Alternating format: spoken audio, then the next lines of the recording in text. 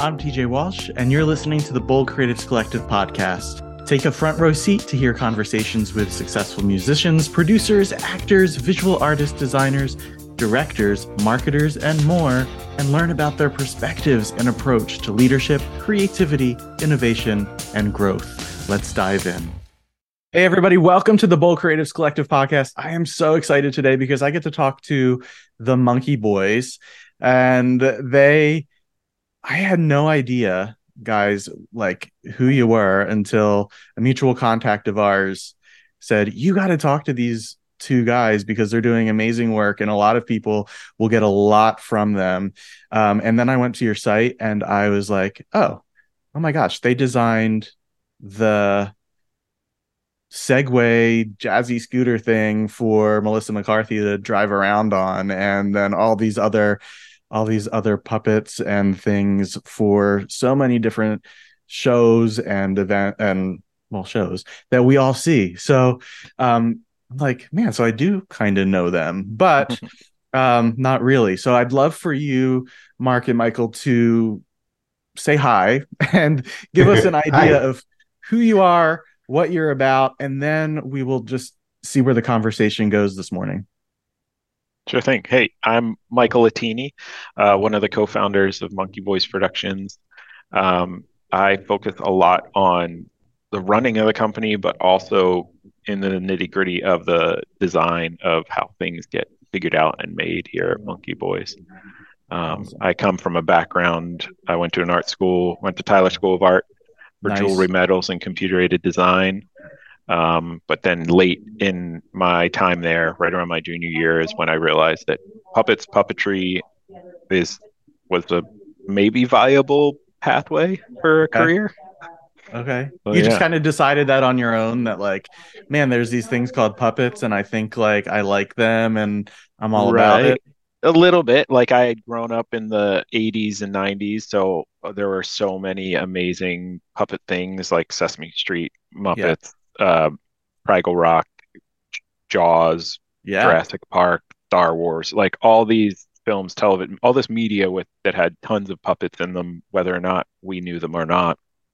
And then I learned enough about the industry as like a fanboy to realize that there were people that had the job called puppeteer that were performing these things.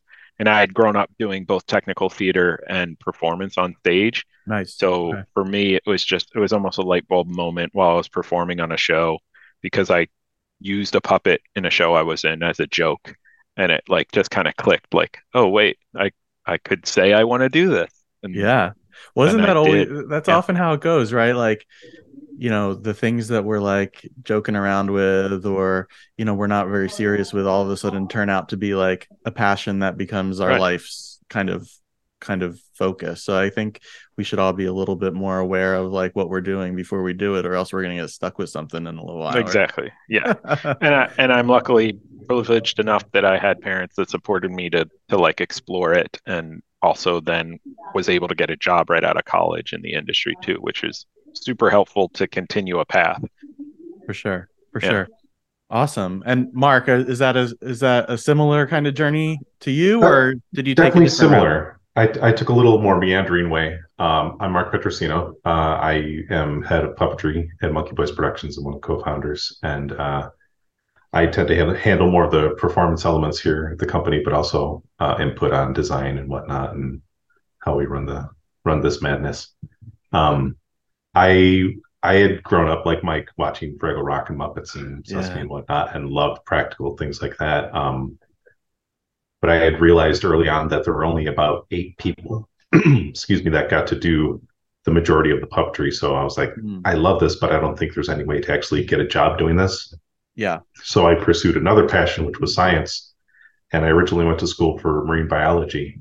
But kind of like you were alluding to, got halfway into it and realized it wasn't what brought me as much joy as I had hoped, and transferred to Ithaca College, where you can create your own major. And I designed a puppetry degree there, pulling from their theater and film and music departments and whatnot.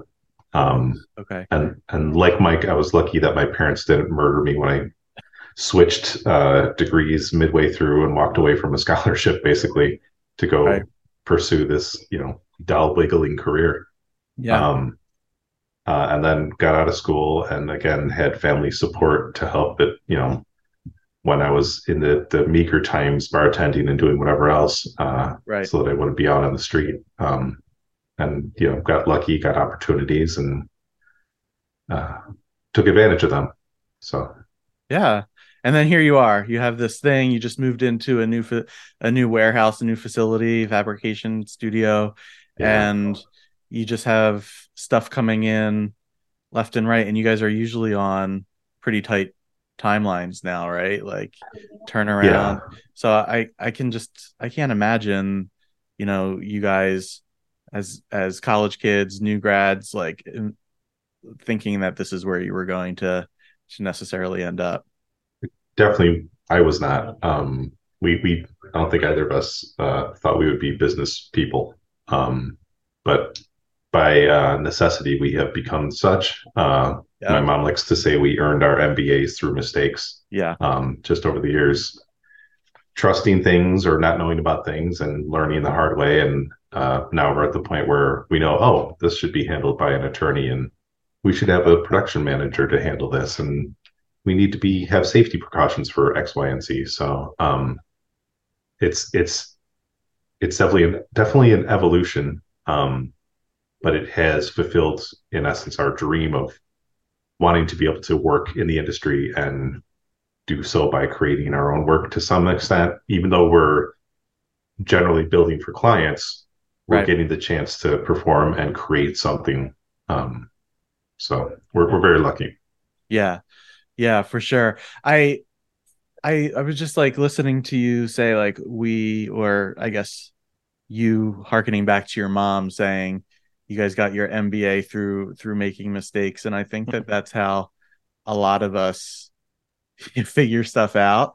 Um, and I was just talking to somebody else about the importance, or what should be important in school, in art school especially, learning a little bit about the reality of what it's like to make your work professionally, right? It's not all about, the product that you're putting out there. It's all this more mundane stuff that you have to do that will allow you to get that work. And so I don't think it's until we're out, at least it wasn't for me, until I was out of school when I realized like, oh man, I probably should have been paying a little bit more attention to that professional practices class or Right. something like that. Because yeah, all of a sudden I'm like dealing with taxes and attorneys, Uh-huh. and Yeah. it's It's important almost like stuff. half the work to do what Yeah. you want to do is not what you want to do. Yeah. Yeah. I mean, And we, how do you guys, grapple with that? Because I'm sure it's so much more interesting to be, you know, up on a Wednesday and getting like a brief from a show that we all watch and having to turn it around and really like be creative and make something out of nothing, but also knowing that you have to run a business too. Like, how do you yeah. balance all of that? So we've been growing over the path. So we started the company in 2006, and probably from about 2006, to like 2016, 15. 15 or 16, it was a part-time company. We would get a gig, hire a crew, build some puppets. Um, the only thing that was really full-time during that time was the set of Little Shop Pars puppets that we had that we Okay. were renting out. But it was still we would whenever they were renting out, we would make sure they were ready and we would send them out. And then otherwise, we were all working as like I would work with my dad in home remodeling. Marc was doing performance work on the side. I was also doing performance work. It was a little bit of everything to fill the bills. I went on tour performing a few times. Marc did as well. But then come 2015, 16 is when we first got the call from Saturday Night Live to rent our Little Shop puppets, actually. Okay. So during that 10 years of part-time work, there was a lot of learning about how to run a business. And luckily, because we were slow, we didn't have to, there wasn't as much of a rush to make sure everything was organized and set up about how to run a business. So it was almost like we eased into the craziness that we're in now, where we're a company that has 30 employees, right? And we have an HR department and project manager and production manager, like all these other administrative people to help us figure out the things that we slowly figured out during our slow time. Back then, yeah. So, I mean, it's almost like the advice is that don't worry that work is slow right now. The time is you're getting the time you need to figure out what it means to run a arts business. Yeah. Not all art. That.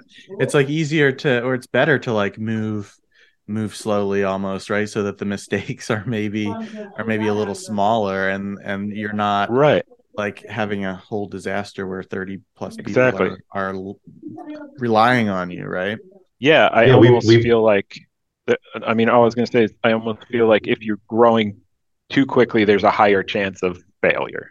Yeah. And catastrophic failure, not just the failures that we are meant to have to learn from. Right. Yeah, we've had a number of colleagues who have started similar companies who have, unfortunately, their companies have either collapsed or become smaller because they grew so fast and then they hit some horrible issue and it was unsustainable. And it's, again, we were lucky that we had the pace we had to learn those things and find the right people and and grow. We've in also, to your initial question, the way we've kind of found balance is there's the reward at the end of all the administration that kind of lets us push through that, because none of us want to be doing all the paperwork and all of the meetings and all of the headaches and decision making. There are thrills sometimes within those, but generally it's all kind of eating your vegetables to get to the ice cream, right. because of these jobs, we get to go and perform at 30 Rock several times a year, and we get to go and make trips to wonderful cities. And even if it's just for installation, we still get to go travel and enjoy those things. Right. And even here, we get to be our own bosses, which is weird, and fun. And create a work environment that we enjoy and that hopefully our employees enjoy too, instead of being under the yoke of, whatever corporate nonsense. Yeah. So it's like, even though there's all of the required work, the structures that allow you to do that, it's what allows you to have fun and play and, and design your own reality, right? And experience in life instead of having to go work for somebody else. Right. Yeah. But I hear that patience and I mean, you've used the word luck a number of times. We were lucky that, we grew at the pace that we did, or we're lucky that we got a call from Saturday Night Live when we were slow. Mm-hmm. I think luck is a thing, right? There are people who run into good luck and they benefit from that, but I do believe that it's only a portion of the overall reality of how you grow a business that is sustainable and gets breaks. I mean, there are other absolutely things involved there. What would they be for you? Just being prepared and having experience. I don't mean to discount the hard work that we put in and that our employees have put in. We're lucky to have the opportunity, but then we had to make sure we had the skill sets and the willingness to take risks in order to take advantage of those opportunities. I mean, there is some pure luck in it. Like with SNL, they called us the first time to rent our little shop set. Yeah. And they called us on a Wednesday and our puppets had just returned on like Monday or Tuesday. Had they called the week before, they wouldn't have been available and that door would have opened and shut quicker than you could say little shop. But the fact that we knew how to build those puppets and knew how to manipulate them and make them well, in no small part because of Marty Robinson, who originally designed those. He lent us his designs. That allowed us to go up there, and even though the sketch got cut, we could say, when they asked us, "Oh, you built these, can you build that? Can you build one of these? Could you build a breakaway version of this?" And we're like, "Sure." I mean, up until that point, we had been predominantly a puppet company. But in being at 8H there, we realized, oh, we can apply the same skills and materials and knowledge to make props and practical effects and all these other things. And that's when we really started to expand as a company. Okay. So, yeah. Being willing to see a broader or wider possibilities for what you can do. Expand where we can apply our skills. Yeah. So that we could make more money, so that we could hire more people, pretty much, more creatives. I mean, the thing I often use the term luck for something that is more like, the reason we got that call is because we were kind to someone else on another job and they liked us and then they recommended us. Like, that's often the luck that we're talking about, is just being kind, cool people, and then other people telling other people about you, kind of. Right. I that is something that I talk with my artists about a lot, and people who want to expand their reach, right? Oftentimes we think we have to push on our own, right, and do it all on our own, and we're gonna make it, and we're gonna, like, just blast through those walls and barriers on our own. But that's not how life and human beings work, right? We are so much more interconnected and interdependent on one another. And if we're just assholes to the person that we meet at an event or at a show or something, that's not gonna help us, right? But it's the relationship that you cultivate, right? Like, yeah, Saturday Night Live called you, they rented your puppets, you were lucky to have them back from the other stuff that they were doing, right? And then the sketch got cut and you didn't air, but you had started to have a relationship then that you could nurture and that you could cultivate, right? Had you been like, well, that sucks, you cut my sketch that we just rented to you, and what are you doing, or something like that, they would be like, all right, sayonara, we're not going to play with you guys again. Right. And that plays out over and over again. I mean, so much of this industry, like you're alluding to, runs on connections, and we've watched people self-destruct because they were, like you said, they were just a-holes to people.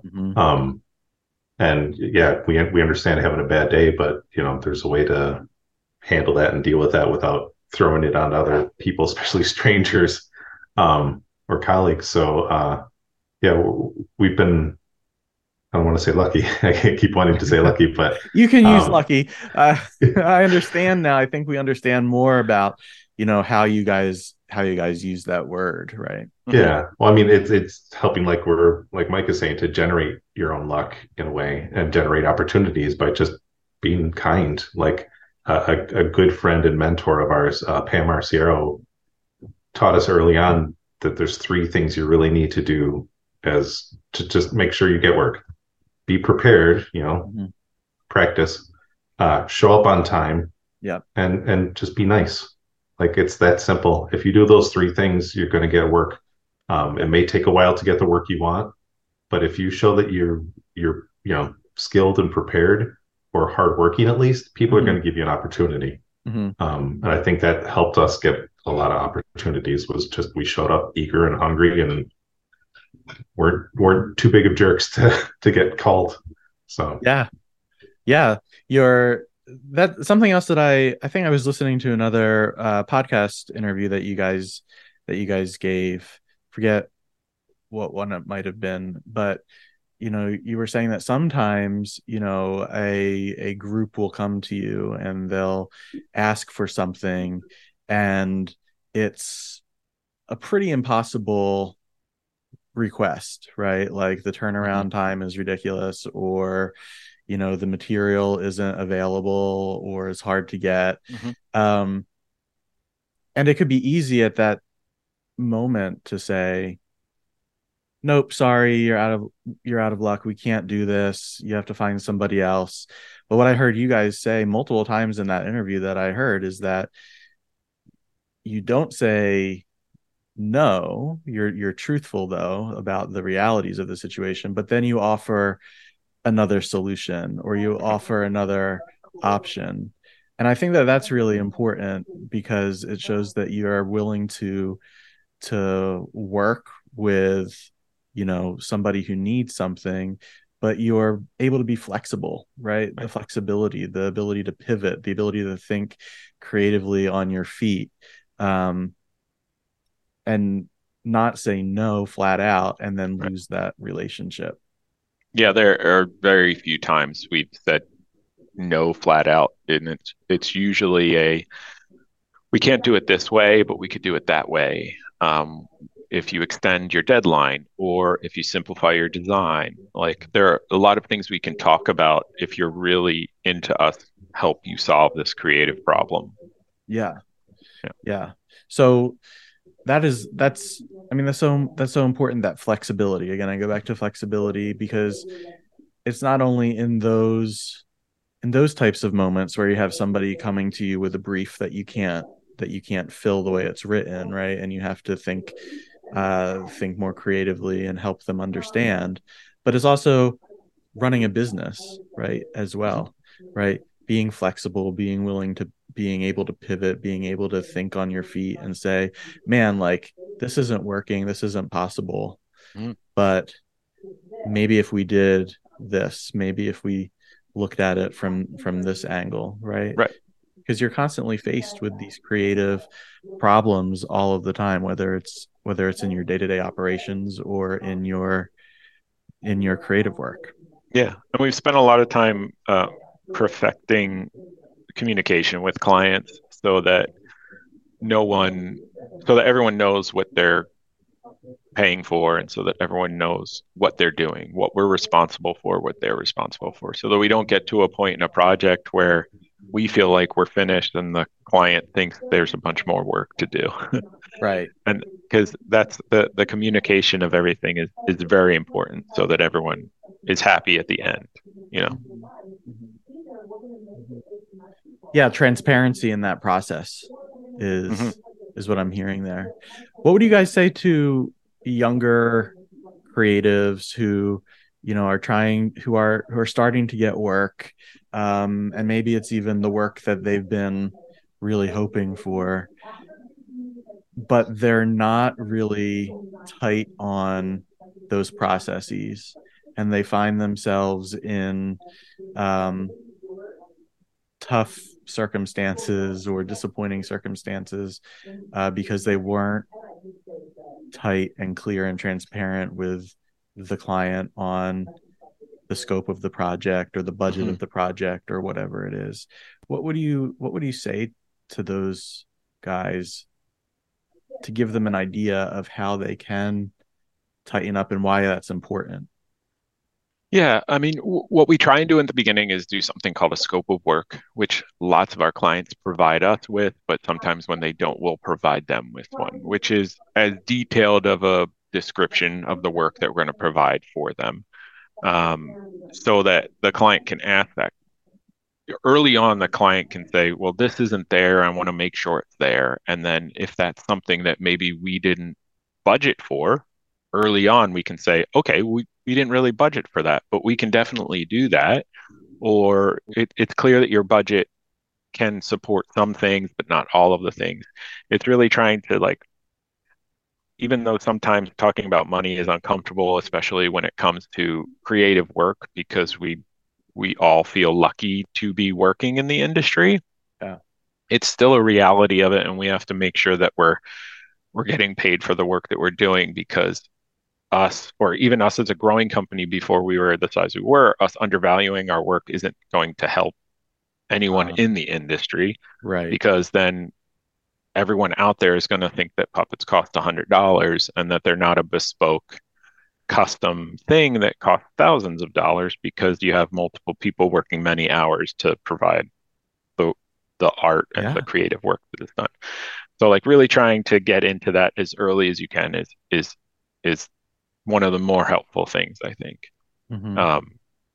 And then knowing when it's on you to fix something, meaning, yeah, this was us. We made a mistake and you just fix it because that's the right thing to do, versus communicating to them like, well, what you're asking for isn't what we originally agreed upon, but we're happy to help you achieve that. It would just cost a little more money. Right.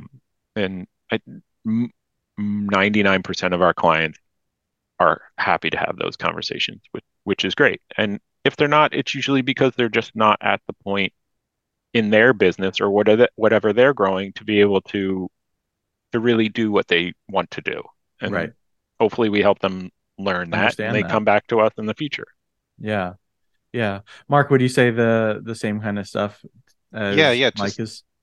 Creating protections and being upfront, like Mike has said, is essential. And learning what those barriers are, setting up like timelines too within a scope of work. Like, forgive me if you said this, Mike, because I was fidgeting with my microphone to try and make it a little better.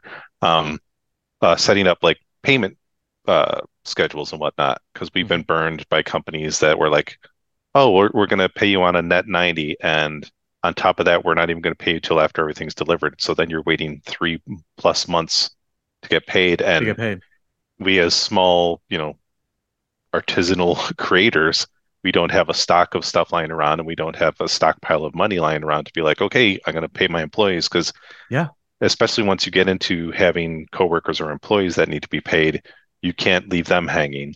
They're not going to, it's not going to benefit anyone. They're going to be starving. They're not going to want to work with you again. They're going to do only the bare minimum work. So figuring out those things, and we learned early on that even with some of these giant companies that are used to dealing with net 60 or net 90, and this is something I learned. So it's basically, that means that they won't pay you until like 60 or 90 days after the invoice. I was going to say, can you, for people who aren't sure, what is net and then a number? It's the pay. It's the period of pay. So you can often go to these companies and be like, hey, we're not, silo. We don't have a warehouse full of cups, or we're not whatever, where you have product already ready. We need money up front to get started. So we, depending on the client, set up a pay schedule. Like most commonly it's 40% to start, 40% halfway through the project, and then 20 upon delivery, so they can see, hey, the work is happening. You're getting your money's worth. This isn't us taking all the money at the front and running off to Mexico or something. So yeah, and also the other similar protection is deciding what, especially earlier in your career, what exposure is worth, because we always hear as new artists or artists in general, like, hey, you'll get exposure for this. We still get calls like that where clients are like, hey, this is a chance for you to get seen, and we're like, we're good. We're freezing from all the exposure. We're seeing. And that's not to say that we don't sometimes maybe bend our rules if we really want to work with a client, but it's usually more because we love what they're doing or what they're putting out in the world. So we'll be like, sure, we'll do this for a lesser cost, or bend over backwards and do late nights to make this happen. SNL is an example of that. We, especially the early years before we set up a regular SNL crew, we would be here a lot of late nights getting stuff done because we really wanted to work on the show. So you need to figure out as a young professional what you're willing to do, what you're willing to give up in the short run, so that it hopefully could benefit you in the long run. But I think you have to be really clear about, why you're making those decisions. Like, and that all goes into, your comfortability of talking about money and what you need and finances, right? It all gets wrapped up into that. So whenever you make a decision to do something for free, right, or at a lower cost, right, you're subsidizing that out of your own pocket, right, or out of your company's budget, right? It's not it's not I'm doing this for free. It's I'm choosing to take away from some other pot in order to do this for. So you have to be clear about it. You just, Mhm. you shouldn't just make these decisions. And I like the way that you're framing this part of the conversation up as protection, right? This is not because I'm a jerk and like I want to make things difficult for the client or for my employees or for myself. It's because Right. I need to protect Yeah. myself, my assets, Mhm. right, and my energy, Right. right. So it's a really cool reframe of the concept of, why we have these processes, why we Yeah. have these rules and things like that. It's Right. protection. And a It's little advice for anyone that's making tangible creative work. Um, I don't know how many people think about this, but if someone asks you to make something and they don't have the amount of money that um, they might need to pay you to make it, but they do have some, and you do want to work with them, you can always do some sort of rental or ownership deal so that you make this for them. They hang it or put it in whatever space they need or use it for whatever show they're doing, but you actually get it back. Like Yeah. it's yours. You own it. They're just kind of paying for the labor for you to make it. Yep. They're not Okay. paying for ownership of the image or ownership of the so as creatives start to create their own visuals and things, like remember that you can separate your physical work from the ownership of it and stuff like that. Mm, And that's a good way to, if you really want to work with someone for a lower price, to do that and hopefully get the exposure, but then also retain the work and maybe be able to rent it again or sell it afterwards. yeah. Yeah, if you can Yeah. put in a clause of, I'm sorry, No, go ahead. No, go ahead. um, of even beyond owning the physical item, also ownership of the IP. So, if they have you design it from scratch, if they don't come to you with an inherent design, you could say, yeah, sure, I can do it for this discount, but I own the IP and any merchandising or any Hmm. rights for stay with me, so that if you want to go and use this in the future on a show or it suddenly blows up and you're making money off of it, you can then get that money back Mhm. for your work. Yeah. Hopefully, that's always a gamble because you never know Sure. what's going to be successful. But you can, as we've gotten bigger, we've been able to do things like that, or just be bought out. Like you can be like, all right, you can own this design, but it's going to cost you more than the puppet. We'll Hmm. build you this puppet, but then you got to pay this much more on top to then own the rights to that design, and then Right. Because you're buying the idea then essentially yeah. at that moment, right? You're buying Mhm. somebody else's, thinking and creativity, and taking that away from them and their ability to use the idea again in some way. Mhm. Yeah. Yeah. Yeah. That's really cool. There's so many different ways that you can go about, making sure that you're compensated for your creative energy and work. Mhm. And you shouldn't ever feel that you're being, let down in terms of your efforts Right. for pay. Yeah. Yeah, it's so hard to do as a new young artist, but you have to fight for your your ownership, your work, Your worth. your right to your Yeah. work and your worth. Yeah, and Mhm. it's you like we've been saying, you got to decide where you want to gamble and be like, sure, I'll do this for cheap or free because I can see the path that's going to lead me to more work or more experience. Like we sometimes do work for cheaper because we're like, hey, we've never built one of these before. Yeah. This will we're investing in essence in our own development by Right. saying, all right, we want to learn how to use a servo. We're going to build this new thing with a servo at a cheaper price for this client because that way we can afford to make mistakes Right. and hopefully we learn something and then in the future can be like, yeah, we can build you 8 of those things with servos. We have experience. Right. And now the fee or the price Mhm. is this much greater because Mhm. we have a certain level of expertise and experience in working with these things. Yeah. And or you get Exactly. more opportunities. Right. Like because that just opens so many more doors. We one thing we've learned just to piggyback on that thought is we already knew puppetry and puppet building was a very comprehensive art form, as my friend Jen likes to say. It's you utilize everything: design, fabrication, sculpture, performance, singing, direction, like painting, like almost all art forms wind up playing in some way into puppetry, and similarly prop making and whatnot.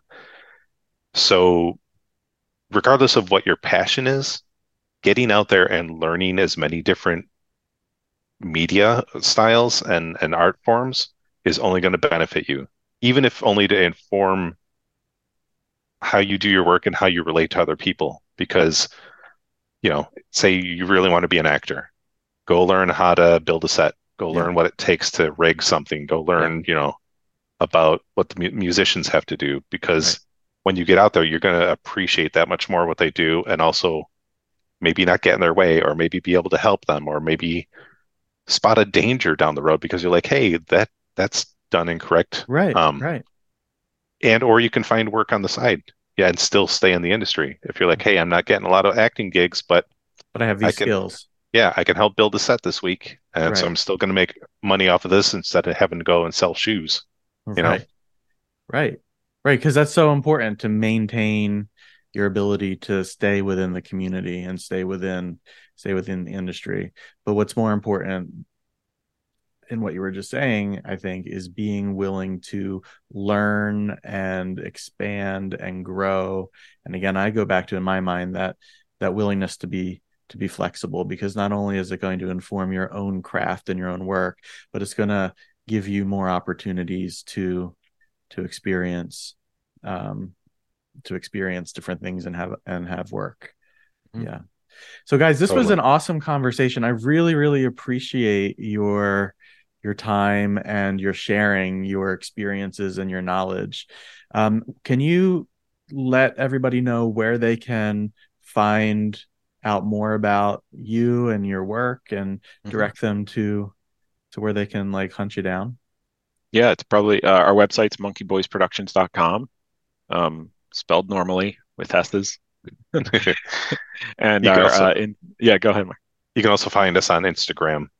We post semi-regularly there. One of our employees, Steffi, she's one of those hip young kids who understands how the internets work. We thought it was a series of tubes. But she creates all sorts of great pictures and video setups to show what we're working on and what we have worked on in the past. So it's worth checking out. And if anyone's if anyone's interested during pandemic, because we didn't have a lot of the normal work that we do, we created some DIY puppet kits. So we have a whole separate portion of the company that we call MVP DIY, which does have its own Instagram as well. And also lots of people would call us and ask for puppets that they couldn't afford. So we developed these so that people could make their own puppets and learn more about puppetry and puppet building. And they range from, I think the low end for a puppet kit, which includes almost everything you need, is about $30 to $40. Oh, wow. Upwards to about $200 for all the materials and stuff that you would need to build your own puppet. That's so cool. See, everybody, way to pivot during a disastrous, annoying time and keep yourself solvent, right? And give people the ability to be creative on their own. Yeah. That's really cool. Is there anything that is coming up for you guys that we can keep our eye out for one of your creations, or is everything just buttoned down? On WHYY, a show we designed and built some of the puppets for, called Albie's Elevator. Cool. It's a kids show that just came out last month, I guess. A couple months ago, a month or two ago. You can check that out both on HYY or on YouTube. Hopefully the writer's strike gets resolved and the producers start paying people, and you'll see us on SNL. We're up there pretty much every weekend that they shoot that. And what else we got going on? A lot of our stuff is heavy NDA stuff, so we can't even mention it, let alone say, go look at this. But just know that if you go to amusement parks around the world, there's a good chance you might see us. Awesome. Guys, I will include all of that stuff in the show notes, a link to the LB's Elevator show too, and all of your social channels, so that people can check you out. But this has been great. Thanks so much for spending a little bit of time with me. All right, everybody, this has been the Bold Creatives Collective podcast. I'm so glad that you joined us, and I hope that you are able to take a lot of this stuff away and apply it to your own creative practice and business. Until next time, everybody, see you later.